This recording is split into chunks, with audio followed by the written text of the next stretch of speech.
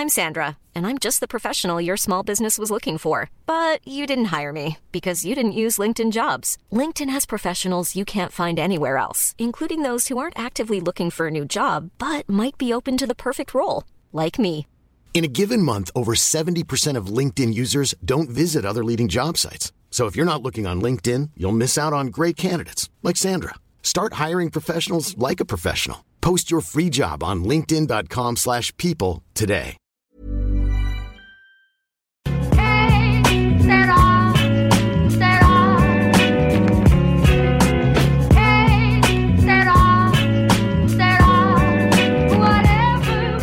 Hello and welcome to a special episode of the Championship Roundtable podcast. I'm your host, James Vickers. You can reach us on the show on our Twitter page, which is @ChampionshipPod. And you can also follow me on my personal Twitter page, which is @_James Vickers. Hello, I'm Simon Pickup. I'm the editor of the Tilehurst End, a Reading blog and podcast as well. We cover everything about Reading. You can find us on Twitter @the Tilehurst End, and you can find me on Twitter @BucksRoyal.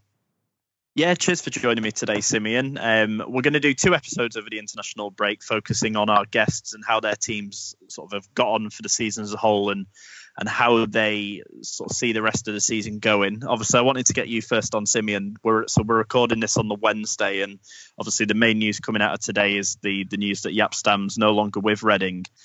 Sort of first of all, I wanted to ask you, were you surprised by his departure? And sort of second, were you one of the people who were sort of backing Stam to stay, or were you sort of firmly on the side that wanted him out? I guess the decision to sack him really isn't surprising at all, considering how bad we've been over the last couple of months. 1 win in our last, I think, 19 matches in all competitions it's unacceptable form at any level, to be honest, at any standard.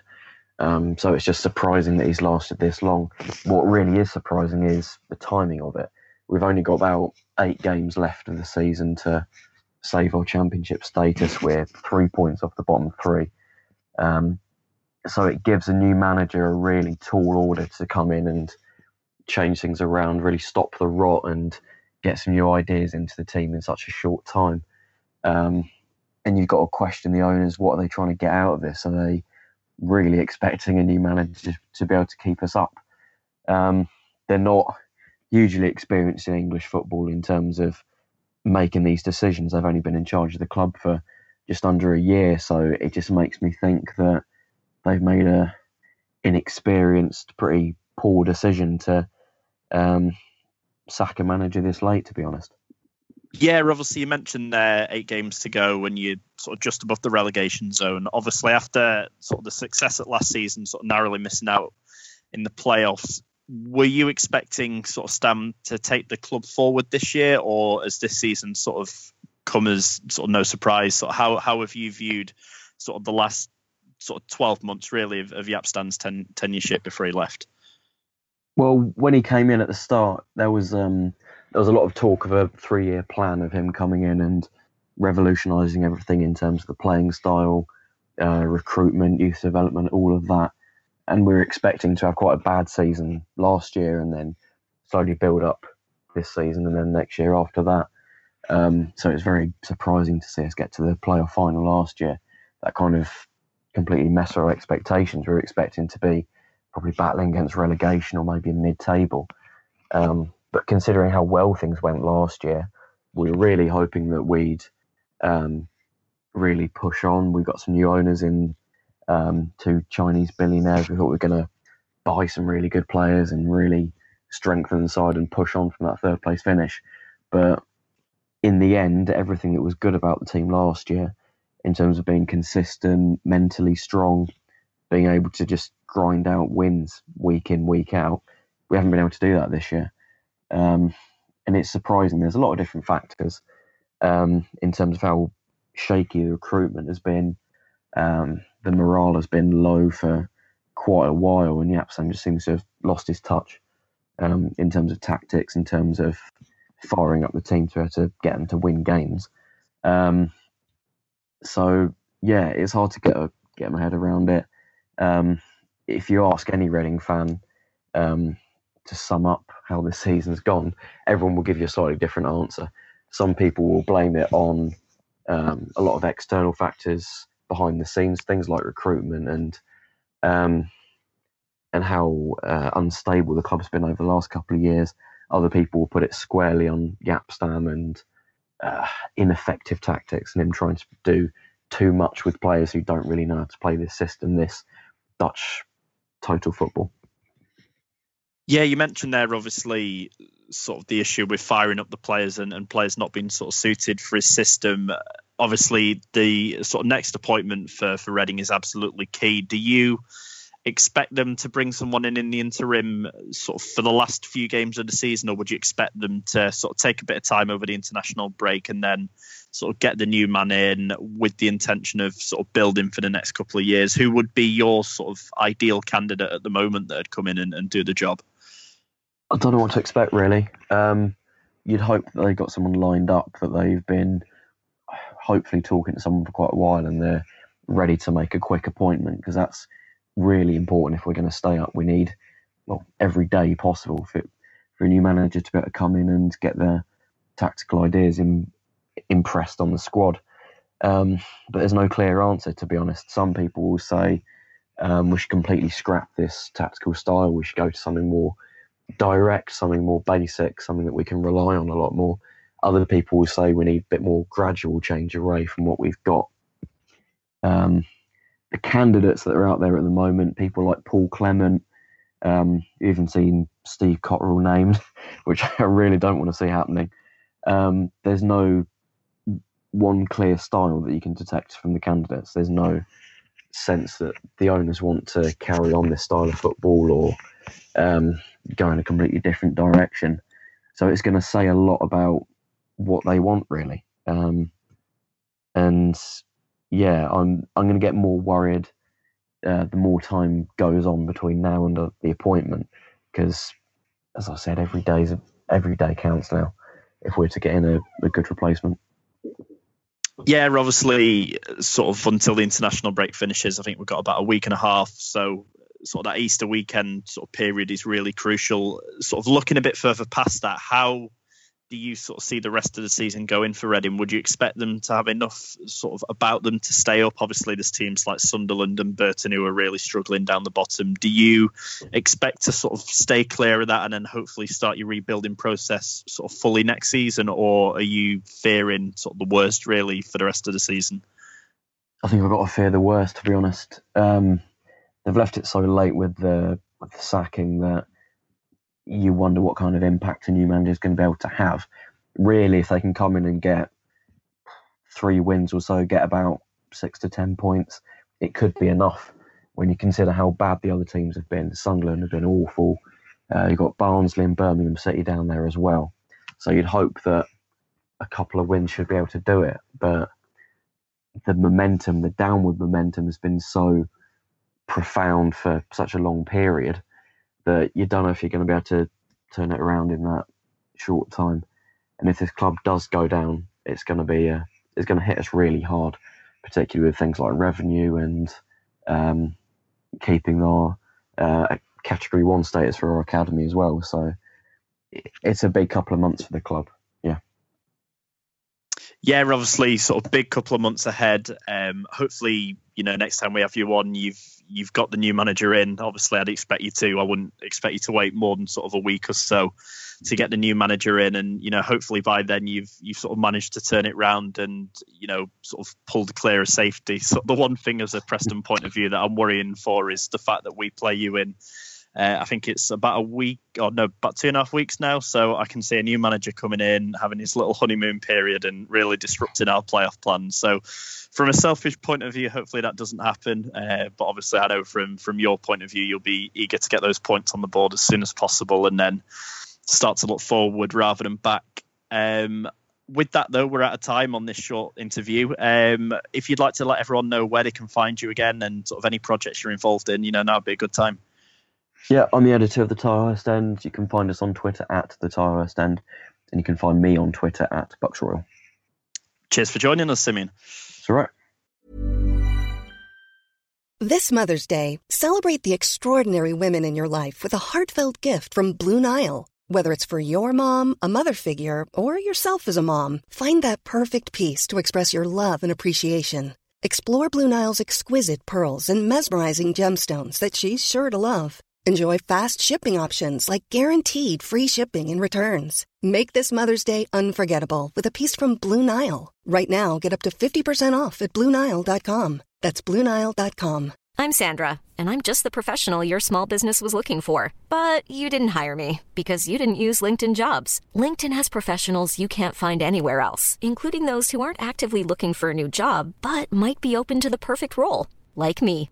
In a given month, over 70% of LinkedIn users don't visit other leading job sites. So if you're not looking on LinkedIn, you'll miss out on great candidates like Sandra. Start hiring professionals like a professional. Post your free job on linkedin.com/people today.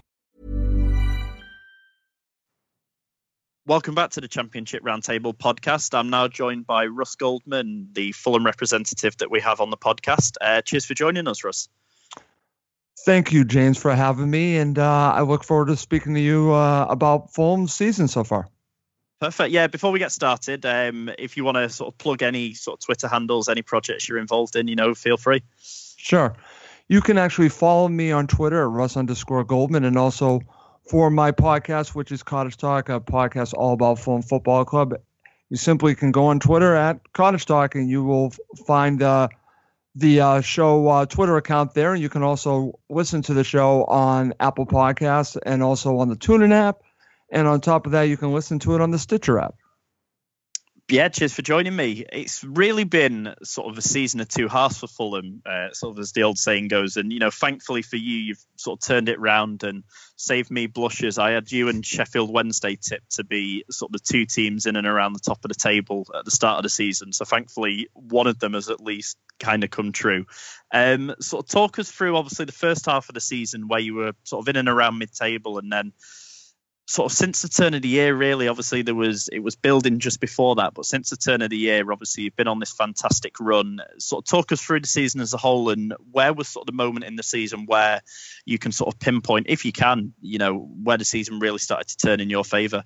Sure. Well, the first half of the season was definitely a disappointment, and if I can go back to the origin of that, I would have to say before the season began, we started seeing some speculation that there was something going on with Tom Cairney, and that he was dealing with a knee issue. And it turned out to be true. He had this knee problem, and he tried to play with it, but it was pretty obvious that it was bothering him, and he'd be missing matches a decent amount throughout the season. And the way that Fulham play, really, he's what everything has been built around. I can fairly confidently say that.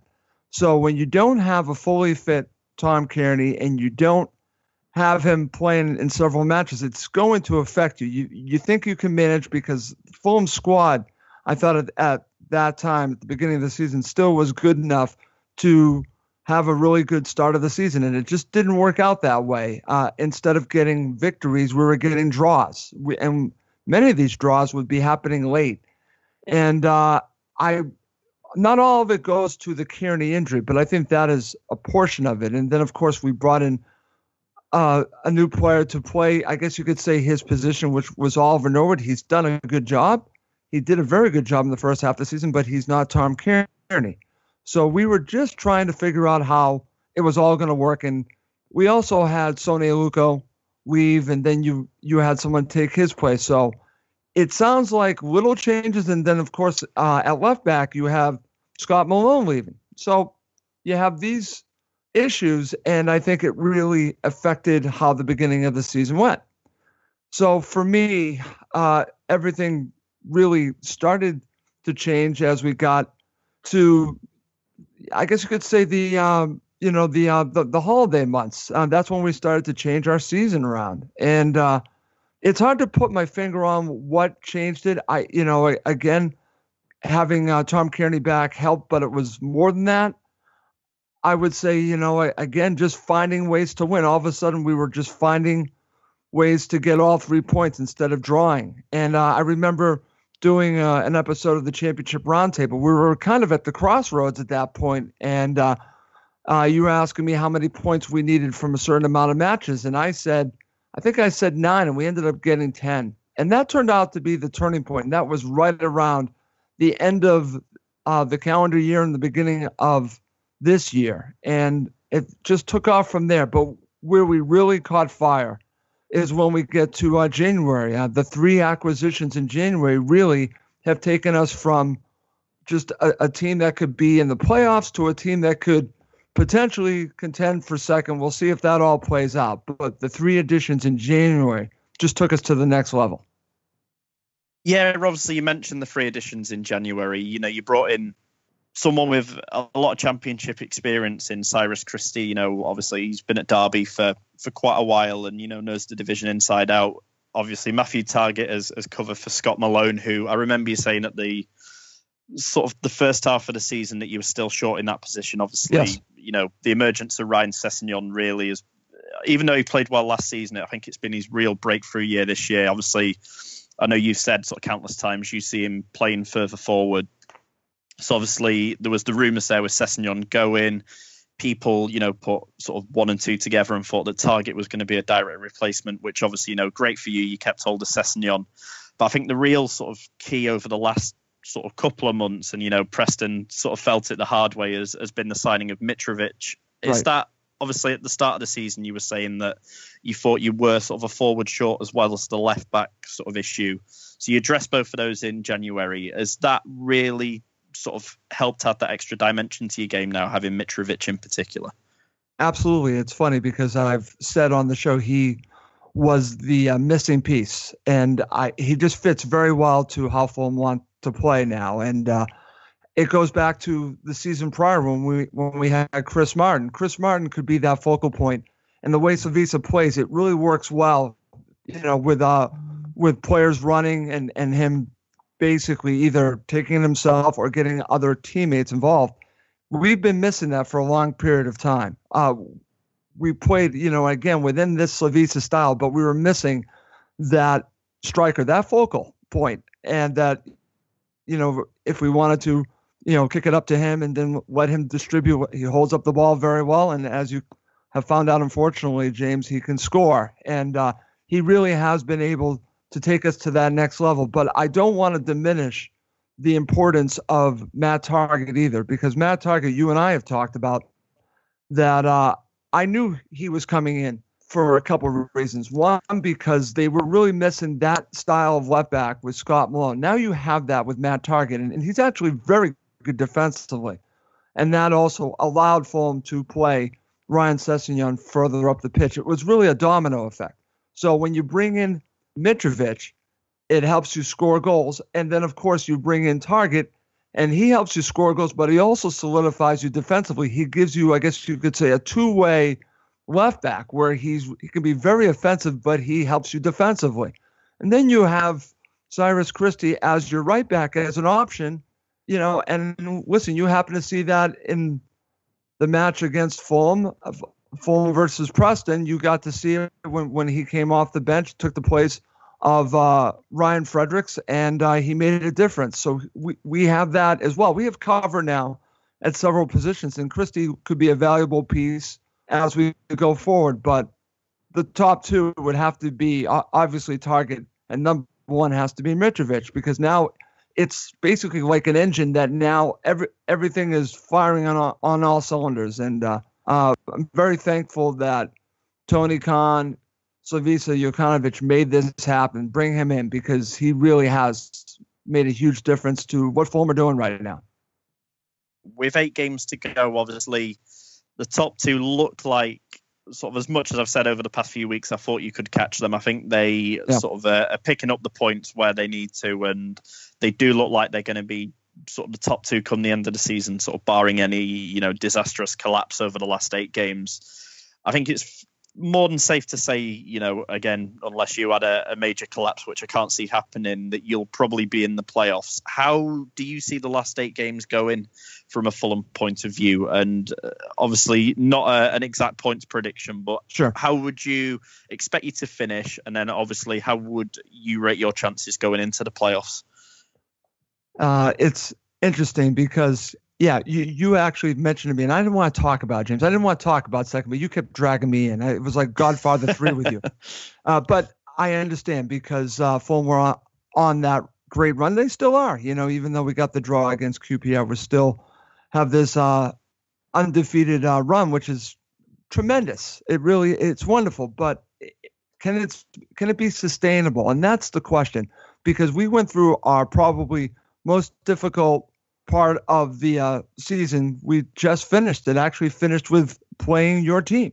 That game was really what we thought was going to be the hardest part. Of course, then you play a West London derby, and that's always going to be hard. But we saw the 6-match stretch as really the pinnacle of how difficult it could be. So I'm looking at the last 8 matches for Fulham, and I'm not saying they're going to get maximum points because that would be crazy for me to say. But I see the points being dropped very at a very small amount. I could see them losing a match or maybe getting a draw or two, but that's it, because the matches are there for them. Honestly, they could easily, not easily, but they could win all 8, or they could drop points, lose a match. I can't see them losing more than one, and then getting a couple of draws. So with that said, I think that they're in probably good position to end up either 3rd or 4th. That's where I'm thinking they're going to end up. And I'm not thinking about 2nd at this point. If that was to come into play, fine. But if I'm being realistic, 3rd or 4th seems to be where they are, and then we can talk about the playoffs. And what I hope, because I do think they're going to get to the playoffs, is that they learn from the mistakes of that they ran into last season. And what's funny about it is that QPR showed and reminded me and reminded Fulham supporters of how difficult Reading was last season. Because if you can press Fulham and don't let them play the ball out from the back, and you make things difficult on them, you can get to them. And that's exactly what happened in that second half. So my concern, honestly, in the playoffs would be who we face. It's going to be a matchup issue. If we're facing a team that plays like us, I think Fulham are going to be fine. If they play Aston Villa, I think they're going to be fine. Middlesbrough, I think, is a challenge, but I think we can beat Middlesbrough. If we play Preston North End again, it's going to be a tough one, my friend, because you know how to play against us. So when we get to the playoffs, it's going to be about the matchup. Who do they get? And then we can take it from there. But that's kind of the way I'm looking at it, James. Yeah, I sort of couldn't agree more with regards to playing sort of Villa and Middlesbrough in the playoffs. If you did get them, I think the way your team sets up is, perfect to play against them. And, hopefully Preston can make it into the playoffs. And, it's sort of the bad thing, I suppose, about doing this. I don't want to face you, by the way, and I'm being very serious. I don't want to face your team because I know that you would give us everything that you had, because you have a very good team, a very impressive team. I was very impressed, even though we beat you in that match. You just showed a way that Fulham can be beat, even though you didn't win the match. QPR showed it too. There are ways to beat a team like ours, and we hopefully will learn from that. Yeah, definitely. I think it's the bad thing about doing this the podcast that obviously you get to sort of talk to fans from other teams and you want them to do well as well. But when it gets down to the business end of the season, you can afford to be a little bit selfish for your team. So sort of speaking to people that we do, on a week-to-week basis, I wish your teams all the best for the remainder of the season. But from a selfish point of view, if we do manage to sneak in, I'll be firmly on the Preston side. But with that, Russ, we're out of time. Thank you for joining me today. It's a pleasure to have you on as always, and no doubt we'll have you on in the very near future. Thanks very much, James. Welcome back to the Championship Roundtable podcast. I'm now joined by Rob, who is the Barnsley fan who obviously represents them on the podcast. Thank you for joining me, Rob. No bother at all. Thanks for having me on tonight. Perfect. If you want to let anyone know where they can reach you, any social medias or any projects that you're involved in, feel free as well. I'm the editor of Tykes Mad. You can find me there at www.barnsley-mad.co.uk, and you can also follow me on Twitter at 21tyke. Perfect. Yeah, cheers for joining me, Rob. Obviously, we'll start with sort of reviewing Barnsley's season sort of as a whole. Obviously, 8 games to go, but sort of the season so far, obviously, I'm guessing it's not materialised sort of how you hoped. What's been your sort of overall feeling for the season so far? Are you sort of disappointed with it, or is it how you expected the season to go?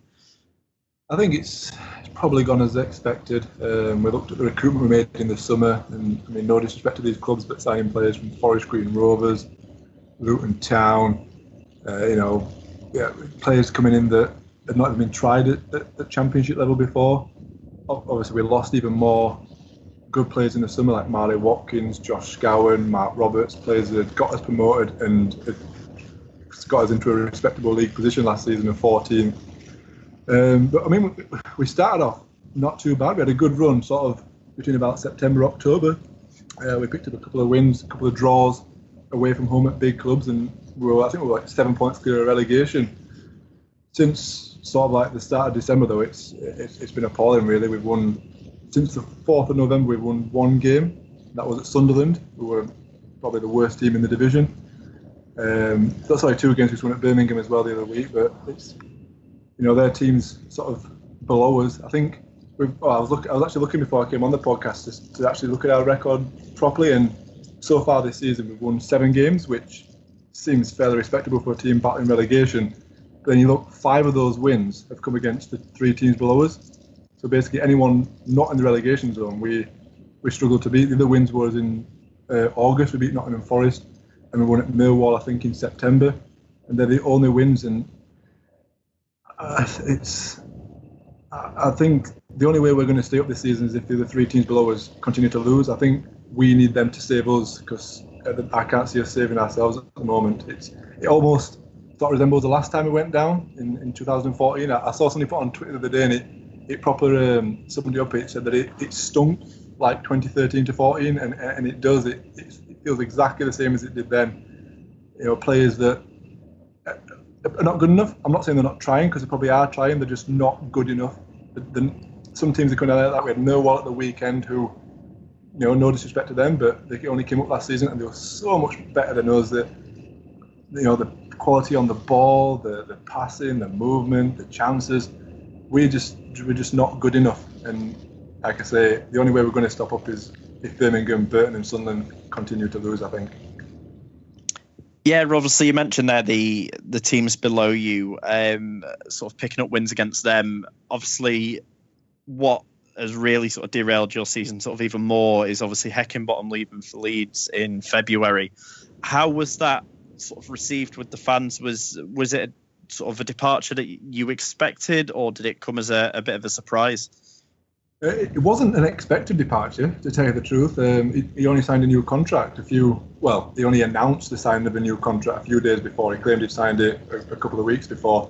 But at the time, not many fans were that bothered. We were on a very, very poor run. I think it was 1 win in 18 when he left.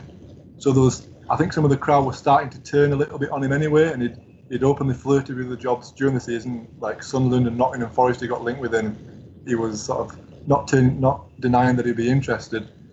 But and so we've not really been derailed by it. We've just continued on that same theme. But the sort of concern I'm sort of seeing from the last few games is that at least when Heckingbottom was here, the players weren't good enough, but they knew what their jobs were. They weren't particularly great at them, but the defenders knew where they needed to be, midfielders, strikers. Under this new guy, this Jose Moraes, players are out of position. He makes 5 changes every game. No one seems to know what they're doing. So, even though we weren't on the greatest run of form under Heckingbottom, the club seemed to be a bit more structured, a bit more organised. Whereas now no one seems to know sort of what their role is in the team. You've got the new manager in now. How has he sort of fared since Heckingbottom left? Have you noticed sort of a turnaround, or has it just been more of the same, really? And how would you sort of see the last sort of 8 or so games going in the season? Do you expect to stay up, or, as you mentioned earlier, is it a case of sort of praying the teams below you sort of continue on the bad run of form that they've been on? Well, under the new guy, Jose, I think arguably it's got worse. Like I say, at least we were bad before, but we were sort of an organised bad. Now we're just so disorganised. Like at the weekend against Millwall, we had Ollie McBurney, who arguably is the most informed striker in the Championship at the moment. He just won the Player of the Month award for last month, and he was playing him on the left wing. He got something like 6 goals in 7 games. He's on the left wing. We've got fullbacks that don't know where they're meant to be. We are on the other wing. We had Mamadou Thiam, who's built like a brick outhouse, and he's positioned out on the wing. Out and out wingers that we've got at the club can't get in the team. So it's gone even. I think it's gone progressively worse since Jose took over. I think he's been in charge now for about 6-7 games, and in 2 of them we've conceded in the first minute. I think I looked up the stats the other day for the website, and we've conceded in the first minute like twice in the last 7 games, and that's like the same amount as we've done in the previous 183 games or something. So we're starting off appallingly. I went to Middlesbrough the other week, appalling in the first half. And at least with Heckingbottom as well, he used to be on the touchline, trying to like cajole them on.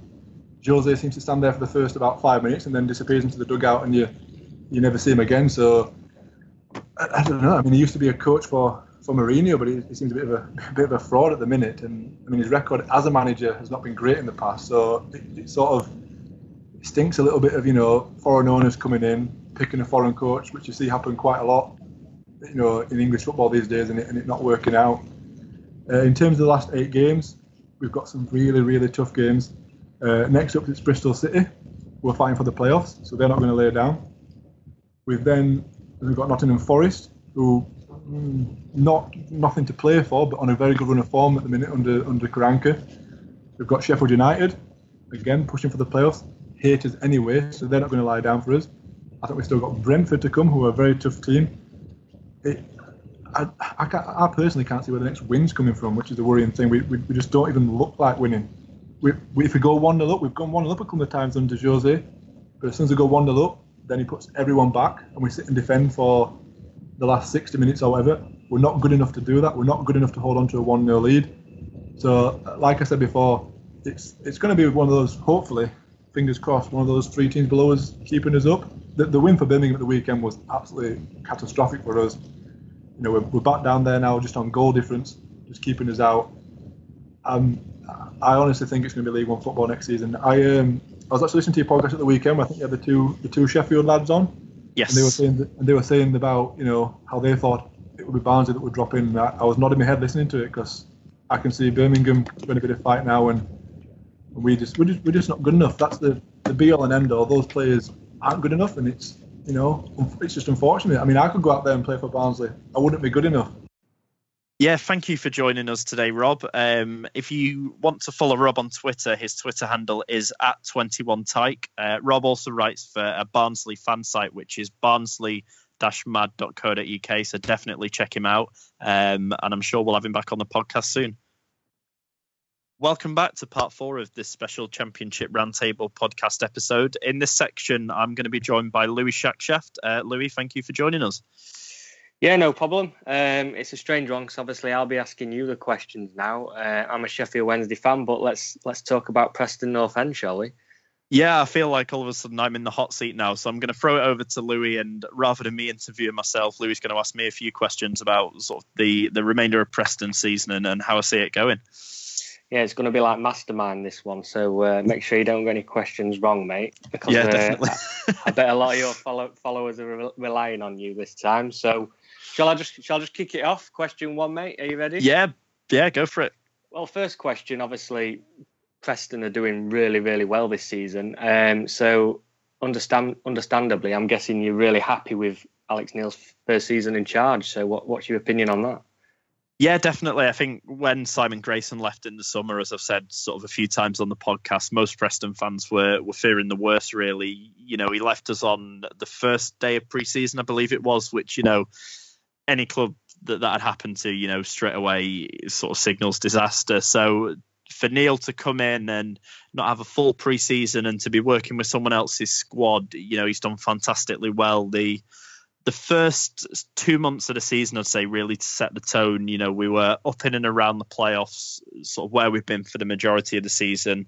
The only real sort of speed bump, I'd say, in his first season in charge was the injury crisis we had sort of late October, November, where 4 of our, I believe it's 7 defeats this season, came in consecutive games, which when you've got sort of 9, 10, 11 first team players out injured, I think any team in the division had struggled. So to bounce back from that the way they have, it shows a real forgiveness about the camp, and Neil's really embedded that in the players. There's a real sense of, the team as a whole playing for the manager. There's no sort of individuals in the team or sort of star names or anything like that. We are quite a small club in the division, a division filled with the likes of Wolves and Aston Villa, Sheffield Wednesday, these big name teams who have been in the Premiership multiple times before. So for him to come in with someone else's squad, as I've said, and give us a real crack at the playoffs this season, it's gone better than I think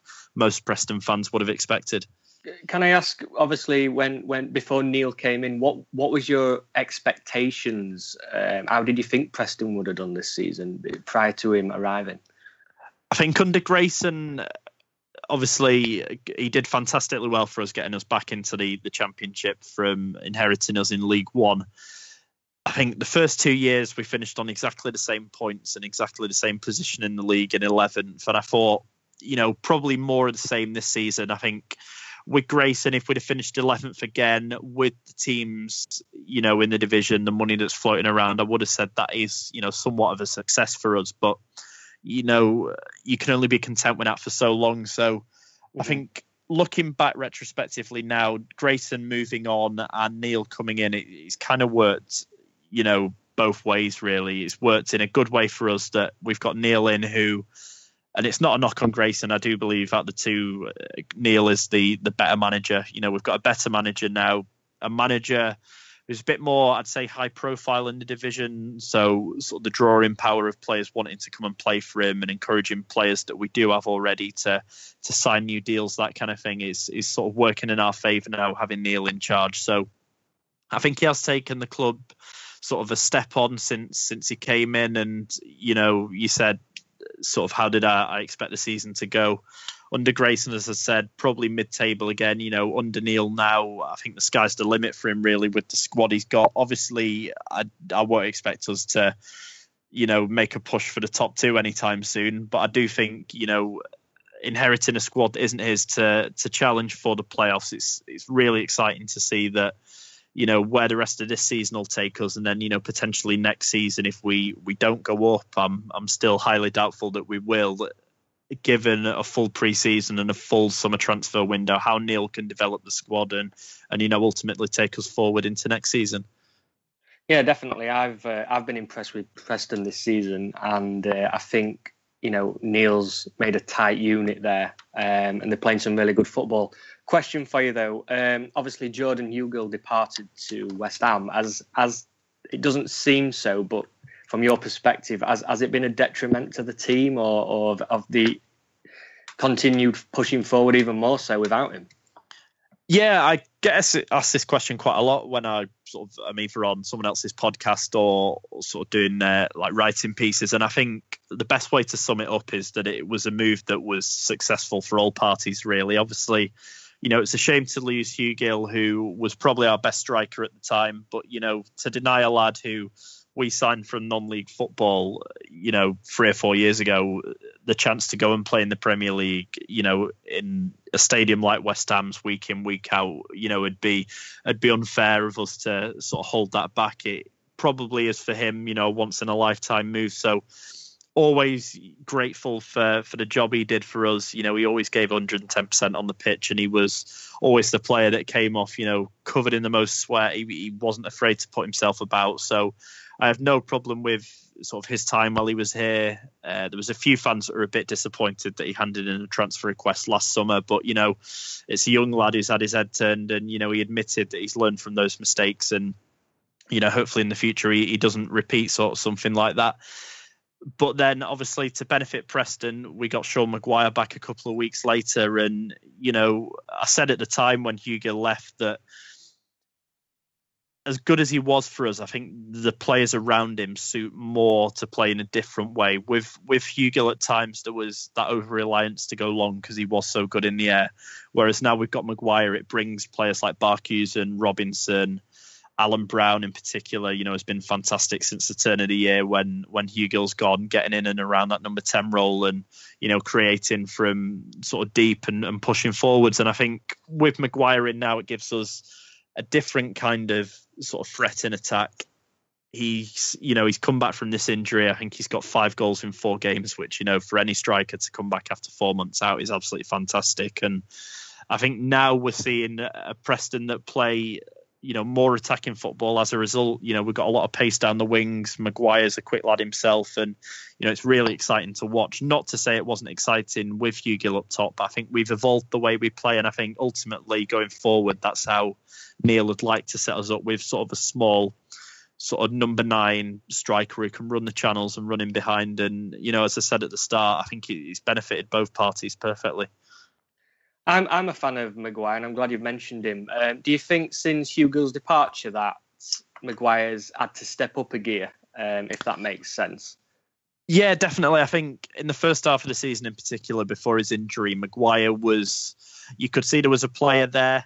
I think to play him and Hugill, because Neil's obviously not a fan of a 4-4-2, and I don't think it suits sort of the players in and around our midfield. Maguire was been sort of pushed out wide onto the right or wide onto the left, and you're still doing well, chipping in with goals and assists here and there, but you could see that he was sort of wanting to play down the middle. So for him to play down the middle now, he's really stepped it up. He's come back from injury, and it looks at the moment, obviously I don't want to tempt fate, that he is single-handedly firing us towards the playoffs. The rest of the team are playing well, but Maguire is sort of head and shoulders above everyone else at the moment. And, if he can continue this form between now and the season, who knows where we could end up.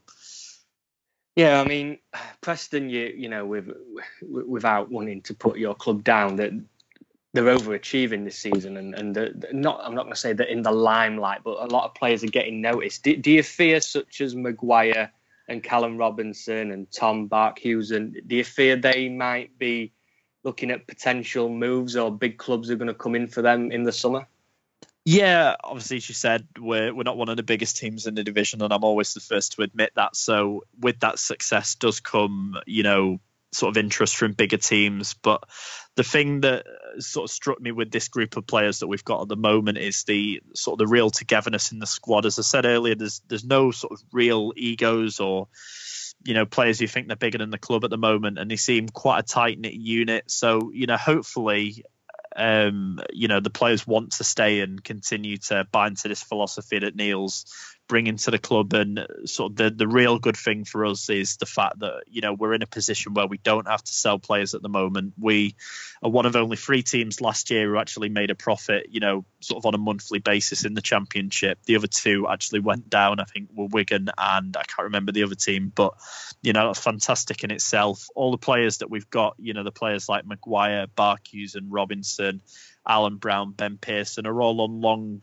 sort of deals. I think the only 2 players out of contract in the summer are John Welsh, who hasn't really got a look in this season. So, he's been a great servant for the club. It'd be a shame to see him go, but, you can't live on sentiment. And I think his time at Preston is coming to an end. And the other one is Paul Gallagher, who for the most part looks like he's going to sign a 1 or 2 year extension.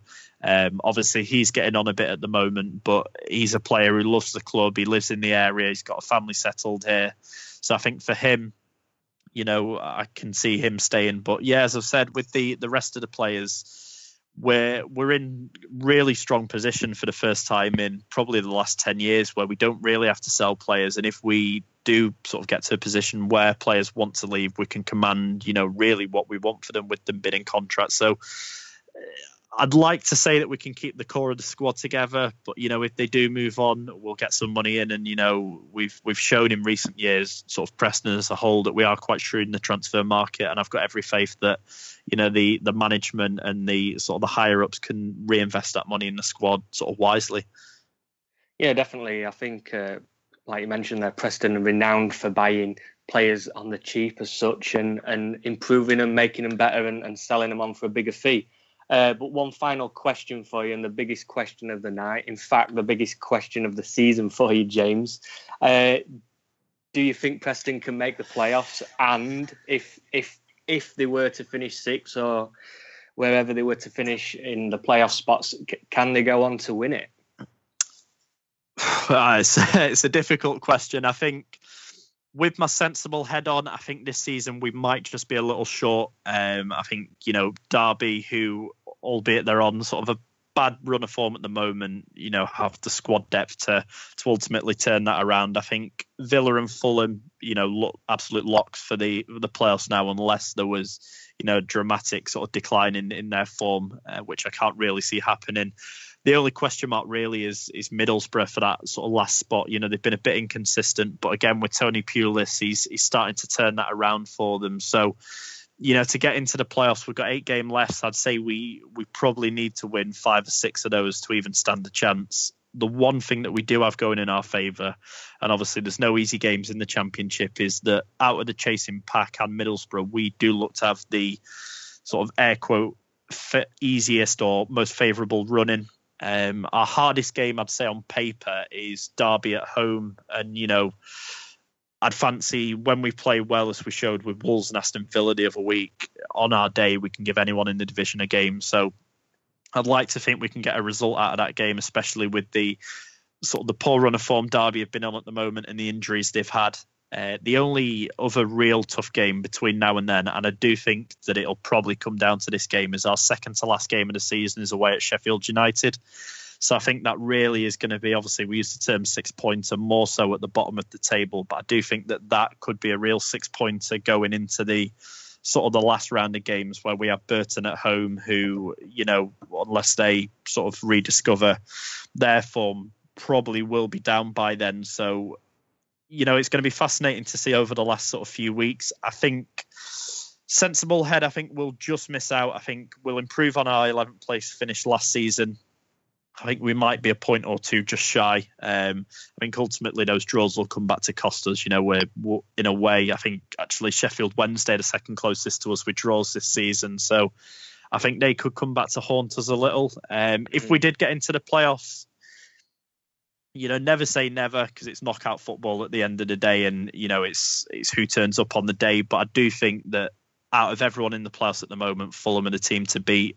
But having said that, we gave them a real good game at Preston the other week, and unluckily for us, Mitrovic, who always seems to score against us, managed to pounce up in I think it was the 91st minute and steal the point. So while I do think we'll probably finish short, the playoffs, as everyone says, they're a lottery, and, it can go either way. It doesn't necessarily follow form as it's sort of shown in the last few seasons.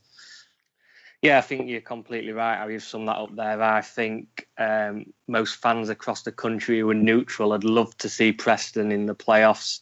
I would. I certainly know that. Like you said, though, I think there are a couple of teams a bit stronger than you at the minute, like you mentioned, Fulham. But also you mentioned the playoffs are lottery, so if they did get in there, then who knows? Miracles do happen, I suppose. Leicester won the Premier League and Huddersfield managed to do it last season. So thank you for answering my questions, James. No, that's absolutely fine. Thank you for coming on and asking me them, so I didn't sit and basically talk to myself for the last 10 minutes of the episode, so it's much appreciated. No problem. I'll chat to you soon. Perfect. Cheers for joining me, Louis. Before you go, if you want to let anyone know where they can sort of find you on any social medias, feel free. Yeah, so if you want to catch me on Twitter or visit my website, it's just my name for both, at Louis Shackshaft or louisshackshaft.com. And I'll be on the podcast soon enough, I'm sure, over the next week or so. Yeah, definitely. I think we're going to have another episode out in a few days' time, and Louis will be stepping in and asking the questions to the rest of our guests who come on. So, definitely check that out when it's out. Cheers for joining me today, Louis. And as always, follow us on our Twitter page, which is @ChampionshipPod. And if you want to follow me on Twitter, my personal Twitter is @_James Vickers. But with that, we're out of time. I hope you've enjoyed this sort of special episode. Give us feedback as usual on Twitter, and we'll see you next time.